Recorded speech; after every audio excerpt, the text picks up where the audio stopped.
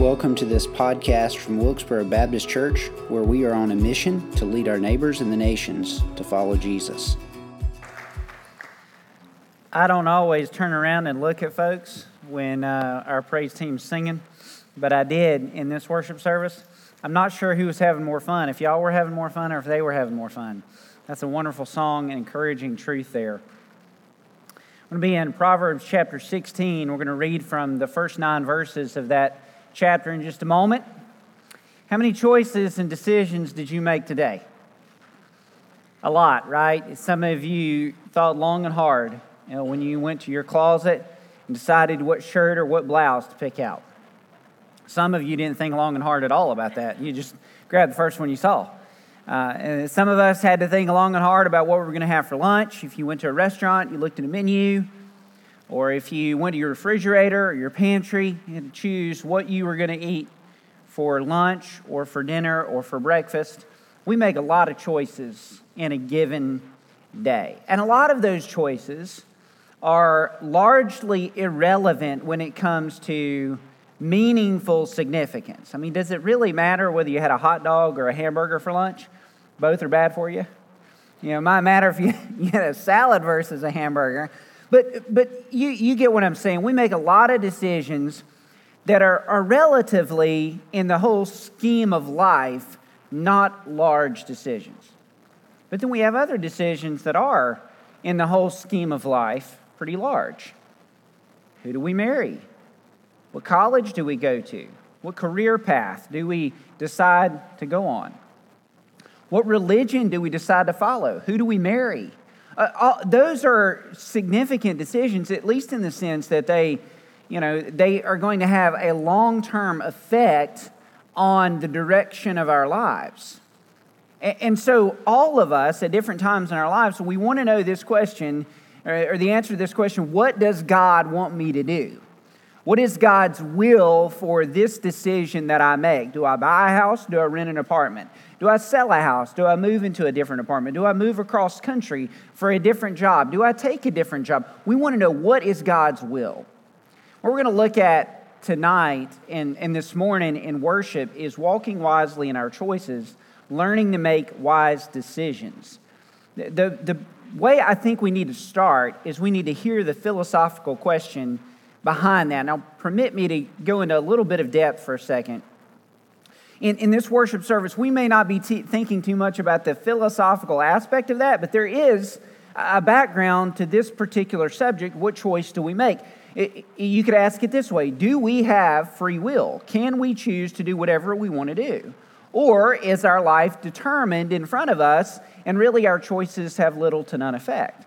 Some worldviews would tell us that we have autonomous free will, that absolutely we have free will. We can do whatever we want, choose whatever we want, marry whoever we want, go wherever we want, do whatever we want with our lives and with our choices, and it's largely irrelevant to what is true or what matters. In other words, free will is ultimate. And if you look at the way that our culture is positioned on the topic of choice and decision, it appears that our culture is firmly rooted in that type of worldview.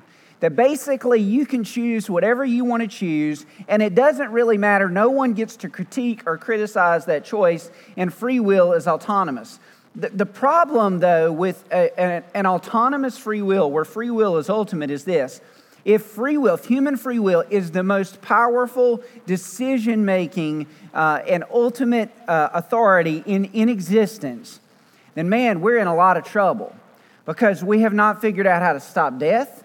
We have not figured out how to stop cancer in its tracks. We can't stop heart attacks and heart disease. We can help. We can do some surgeries. We can do some treatments. But every human being on planet Earth, save a couple that God took, have died. We can't stop death. There are things we can't do. We can't change the course of the universe. We can't change the turning of the earth. We can't stop hurricanes. There is a severe limitation if human free will is ultimately authoritative and autonomous. But then other worldviews would contradict that and say, well, of course human free will is not autonomous and authoritative. Everything we do is predetermined. We live in a fatalistic worldview. Islam is a little bit like that. There are other religions that are a little bit like that, where ultimately it doesn't really matter what you do, because there's this God or there's this deity or there's this ultimate reality that decides for us. And we're just products of the experience that we live in. Naturalism is a little bit like that in the sense that we're just here and we're here for a period of time. We die, we go away, and that's it. So there are some extremes, autonomous free will or autonomous determinism. As we stand here as followers of Jesus or sit here in a worship service, which is it? Do we have autonomous free will or are things determined for us? Yes. Because when we hear the philosophical question, we need to note the theological solution. See, the Bible invites us to a perspective that gives us both freedom and a sense of stability to that freedom. It's beautiful. It invites us to adopt an approach that is necessarily mysterious. Because the Bible teaches us that you and I have human responsibility. We have free will. You can choose what to do. You can choose where to go. You can choose who to marry. You can choose what career path. And that freedom is legitimate and it is real. But it does not operate outside of a system that is controlled by God's sovereignty and God's rule. And that is a little bit mysterious. The book of Proverbs actually lands in this tension, this philosophical tension on this theological answer in Proverbs chapter 16. I'd like you to read with me the first 9 verses. They're a subunit, and they deal with human choice and responsibility and also God's sovereignty and rule inside of the choices and decisions you make. And here's what I want to do. I'm going to read this, and nearly every phrase is either a phrase that reflects God's sovereignty or that reflects human responsibility. And I'm going to read it as such. So you follow along with me in your Bible, and I'll give a headline to which one it is, and it's almost a back and forth. Notice this. The first one is human responsibility. The plans of the heart belong to man. That's human responsibility. But the answer of the tongue is from the Lord. That's divine sovereignty. Verse number 2, all the ways of a man are pure in his own eyes. That's human responsibility. But the Lord weighs the Spirit. That's divine sovereignty. Verse 3, commit your work to the Lord. That's human responsibility. And your plans will be established. That's divine sovereignty. Verse 4 is all divine sovereignty. The Lord has made everything for its purpose, even the wicked for the day of trouble. Verse 5, everyone who is arrogant in heart is an abomination to the Lord. That's human responsibility. The second phrase, be assured he will not go unpunished, that's divine sovereignty. Verse 6, by steadfast love and faithfulness, iniquity is atoned for. That's divine sovereignty. And by the fear of the Lord, one turns away from evil. That's human responsibility. Verse 7, when a man's ways please the Lord, that is human responsibility. He makes even his enemies to be at peace with him. That's divine sovereignty. Verse 8 is a better than proverb, and it's a reminder that even in the course of all of the things that we long for peace and security and stability and established plans, God reminds us there's something that's better than that. He says this, better is a little with righteousness than great revenues with injustice. Then verse 9, the heart of a man plans his way. That's human responsibility. But the Lord establishes his steps. That's divine sovereignty.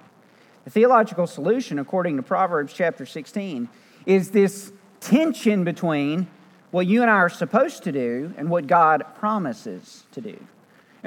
Really, what that means for us is that you and I have an obligation to make decisions that are wise, but we have an obligation to make decisions that are wise underneath a perspective where we realize that our choice and our decision is not full-on autonomous in the sense that we're the ones in control.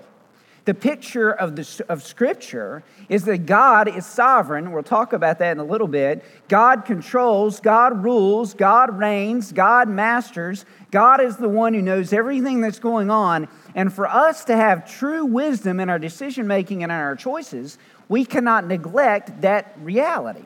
Now we have to approach that with a good bit of mystery, because we would like to know exactly why God gave us free will, and yet God remains gloriously sovereign. We would like to kind of solve that mystery and tension Books have been written, ink has been spilt, that debate has been raging among philosophers for thousands of years and among theologians for at least the last 1,800 years. And ultimately, there's not going to be a solution that we find compatible with everything we long to know because it is mysterious. God's ways are greater than our ways. God's thoughts are greater than our thoughts. The best way that I've understood it over the years is this. The only way that we can truly have free will, the only way that God can truly give us a choice, give us an opportunity to choose right or wrong, good or bad, evil or righteous, wisdom or the lack of wisdom, foolishness. The only way God can actually give us a choice is if He is completely sovereign, and if those choices that we make do not inhibit the ultimate plans and purposes that He has. It shows the greatness and the glory and the wonder of God that He would put Adam and Eve in a garden and say, don't eat of a tree that they could actually and effectively eat from. It shows God's greatness and power. It also shows love. Because God does not want automatons. He does not want robots. He does not want you and I to love Him because we have to love Him. He invites us to love Him because we want to love Him. He wants a relationship. If you made your spouse love you, or you made your children love you with some kind of love potion, that's not real love. What God does is He invites us to love Him in a relationship. He's sovereign, so He invites us to choose to follow Him. So how does that shake out in our decision making? The theological solution reminds us of some things that we should bear in mind when we're making decisions. Whatever decision is in front of us, whether it relates to our health, whether it relates to jobs, whether it relates to retirement, marriage, family, grandchildren, whatever it is, here's some things we need to bear in mind. Scripture is clear, the Lord is sovereign. We have to bear that in mind. No matter what we choose, God is the one ultimately in control. That is a place of humility. That means we come to the decisions in front of us, the choices that are around us, with a sense of, hold on a second, it's not all on my shoulders. That's why we pray. If we really realize that the Lord is sovereign and we want to make a wise decision or a right decision, if it's a right-wrong option, then we pray. Why do we pray? Because God is sovereign. If God knows our steps behind and God has established our steps in the front, which He says in verse 1, He also says in verse 3, He says so in verse 9. If God is the one that kind of controls what we say, He establishes our steps, He establishes our ways, then guess what? He already knows what you should do. The challenge for us as followers of Jesus is to discern from God's will what it is we should do. So we need to remember that the Lord is sovereign. It goes on into verse 3 and says this, so commit your ways to the Lord. Commit your work to the Lord. The Hebrew word there is golel, which is roll upon. It carries this idea that you and I are to take anything that's in front of us, our work, our decisions, our choices, the challenges in front of us, we're to take them and we're to roll them upon the Lord and leave them with Him so that He's the one that's carrying that pressure, carrying that burden. I mean, I think we've talked, maybe not here in our worship services, but we've talked over the last 18 months about this thing called decision fatigue. You know, what do we do? How do we do? How do we manage this? How do we manage the challenges of the pandemic?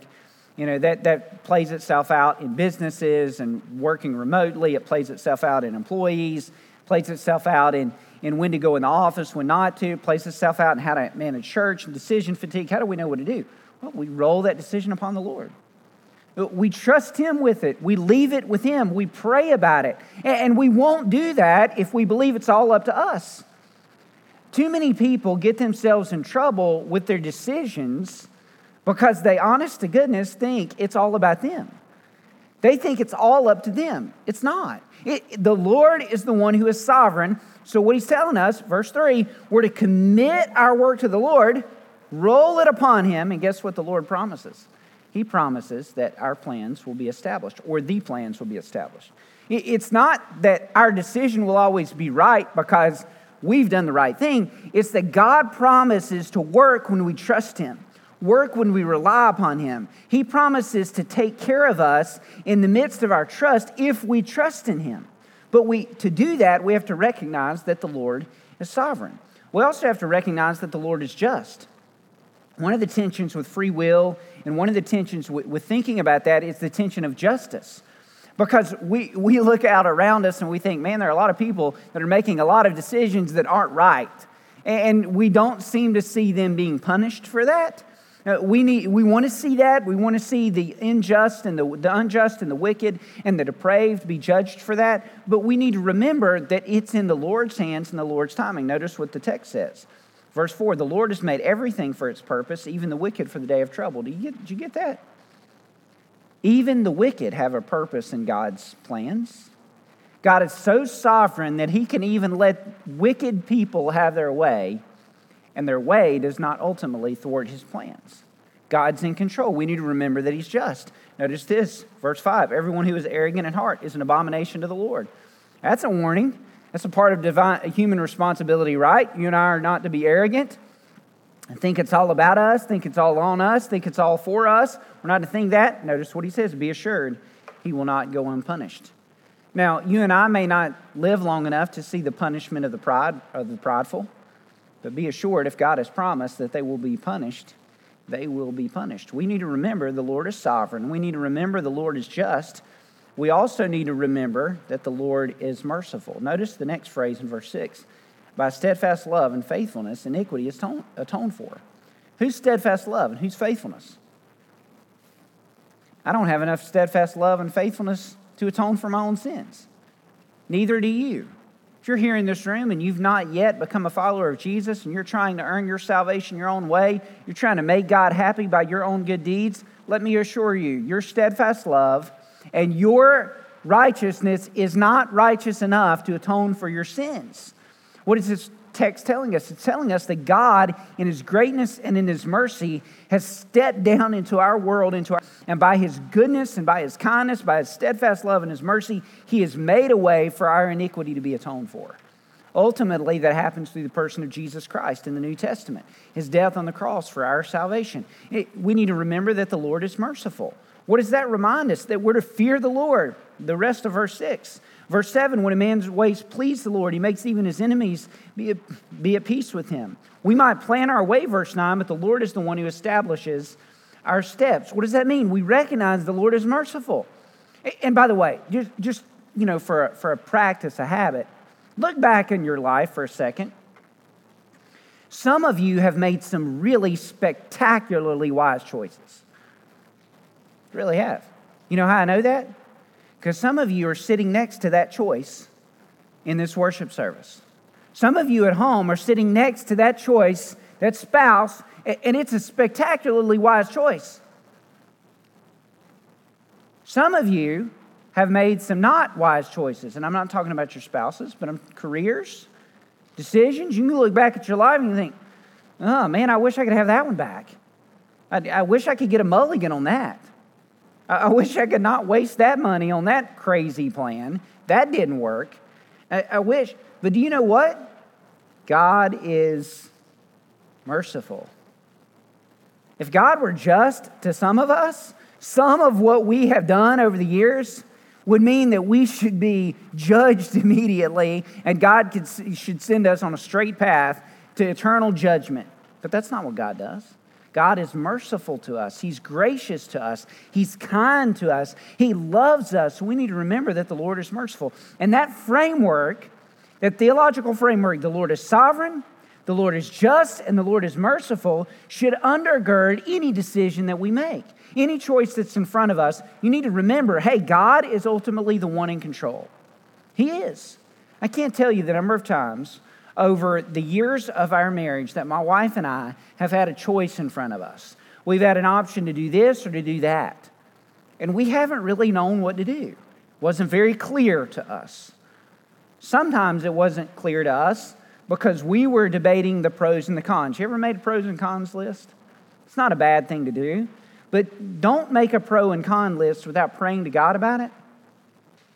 Because a pro and con without divine wisdom is not always helpful. But I've been amazed at the number of times we've paused.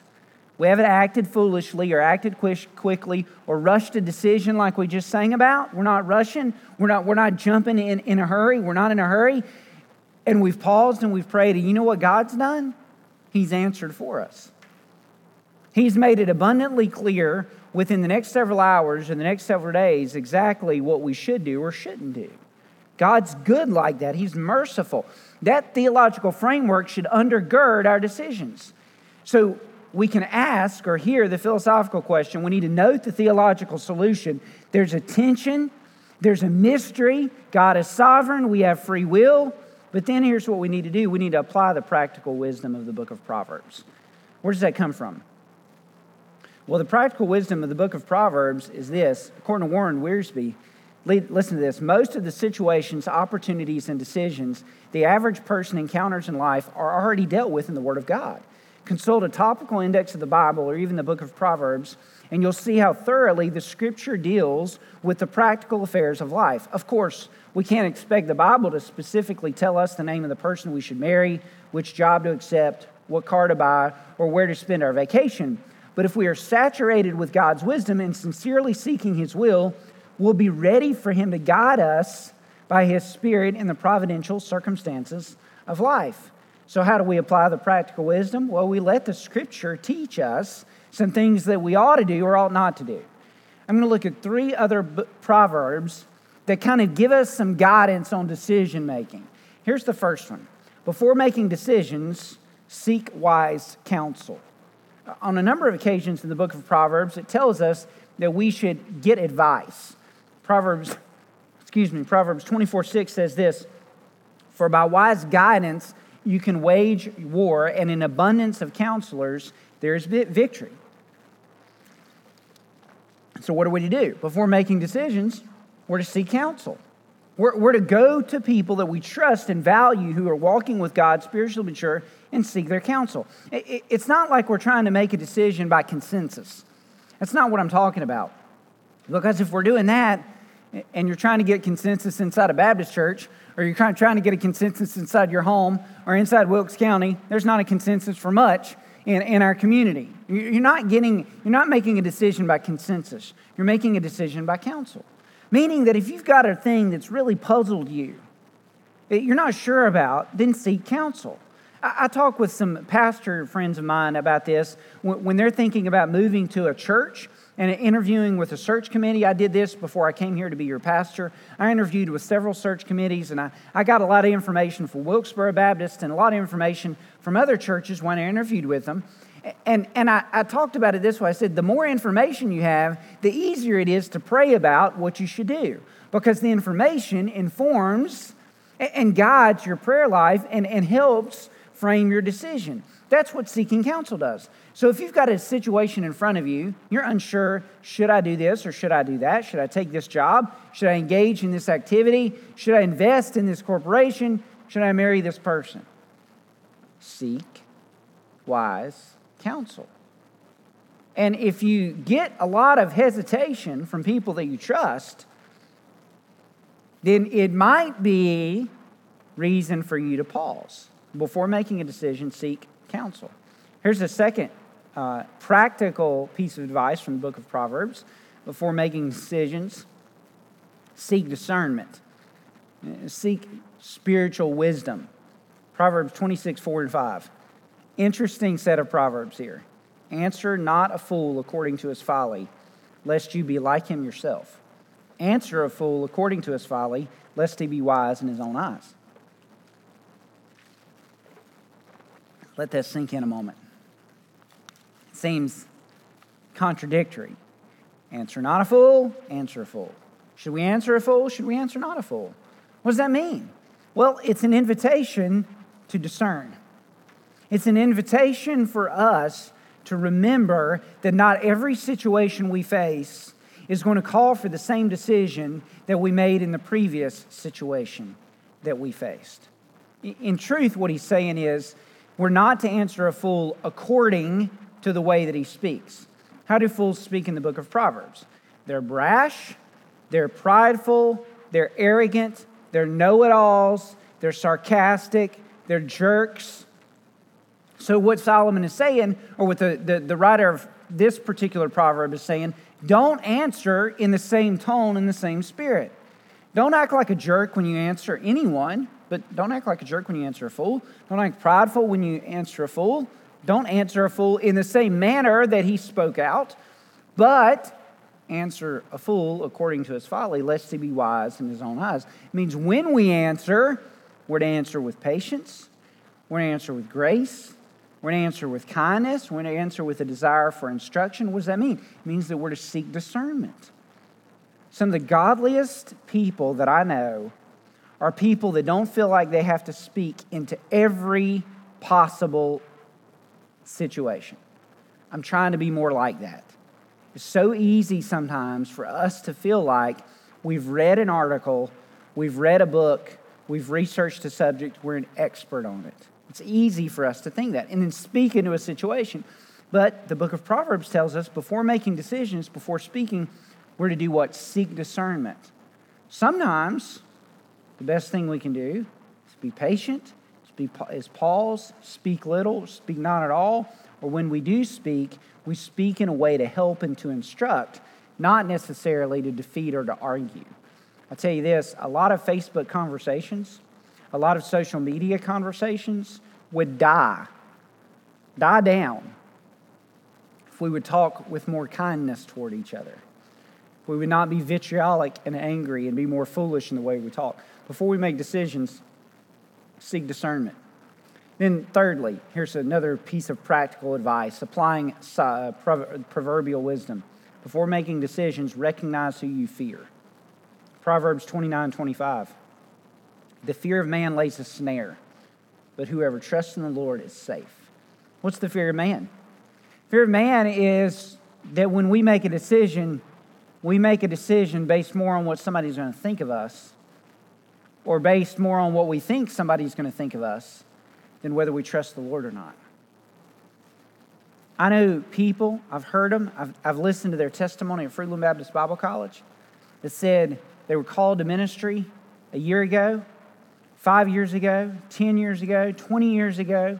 It said, I was called to ministry, but I ran from that call because I was rebellious or because I was afraid of what someone might think of me. They might think I was kooky. They might think I was odd. And you know what God did? God chased them down and God brought them back, and they're full-on faithful to Him in ministry at this point in their life because they were afraid of man early on. I know people who have made some of the worst decisions possible because they're afraid of what somebody else will think or what somebody else might do. The fear of man is a snare. Meaning that if you're afraid of that person, that spouse, that neighbor, that coworker, that church member, afraid of what they're going to think, then your decision is based on fear. And fearful decisions are not wise. They hardly ever work out to our benefit. What are we to do? What's the contrast? We're to fear the Lord. We're to trust the Lord. We're to depend on the Lord. We're to count on Him, not be afraid of that person or that circumstance or that situation. Don't be afraid of others. Trust in the Lord. That's some wise words from the book of Proverbs. So, thirdly, as far as a lesson, we need to make sure that we apply the practical wisdom of the book of Proverbs. Let me give you a fourth observation from this book on making decisions. We need to recognize the theological significance of our decisions. Did you grasp that in Proverbs 16? Catch this. Verse 3, commit your work to the Lord and your plans will be established. It means God will root them and ground them. Verse 4, the Lord has made everything for His purpose, its purpose, even the wicked for the day of trouble. Did you get that? God is sovereign even over those who are wicked and will be judged. It's an eternal picture. Not necessarily in our course, in our lifetime. It's going to happen. Catch this. Everyone who is arrogant in heart is an abomination to the Lord. Be assured He will not go unpunished. The arrogant, the wicked, the foolish, the unwise, they have a punishment that's coming. In other words, the decisions that they're making today, the pride that they're holding on to, the arrogance, the wickedness, the depravity, the things that they're not letting go of, guess what? There's going to come a day when God brings them in front of Himself for judgment. Verse 6. By steadfast love and faithfulness, iniquity is atoned for. And by the fear of the Lord, one turns away from evil. How do we move away from being a wicked person who's judged?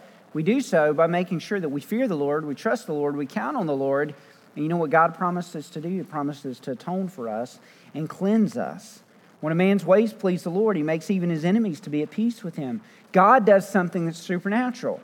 In verse 9, the heart of a man plans his way, but the Lord establishes his steps. What does that mean? It means that there is a theological and a supernatural and even an eternal significance to the choices that we make. Do you realize that? Do you realize that you being in a worship service might matter forever and forever and forever? You realize the glory and the beauty of God actually giving us free will is that our choices have consequences. Our choices have significance. Our choices can actually matter for good or for evil. 20 years ago this week, September 11th took place. Hijackers took over 4 different planes. 2, they flew into the World Trade Center towers. 1, they crashed near the Pentagon. And then another one that was hijacked, some passengers on the plane decided they weren't going to have any more of what the hijackers were going to do. Mark Beeman, I believe is his name, Todd Beeman rather, I'm sorry, and several other passengers were on Flight 93.